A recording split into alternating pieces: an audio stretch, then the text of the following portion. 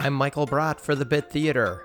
Unless when you start your car in real life you go, please don't do it in a scene. Improv is a lot like a play with no props, costumes, and special effects.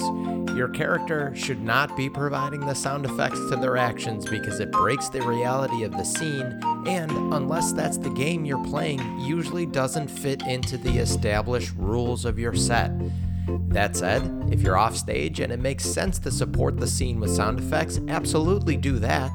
And if you start doing it, commit to the bit and don't stop until it's time to stop.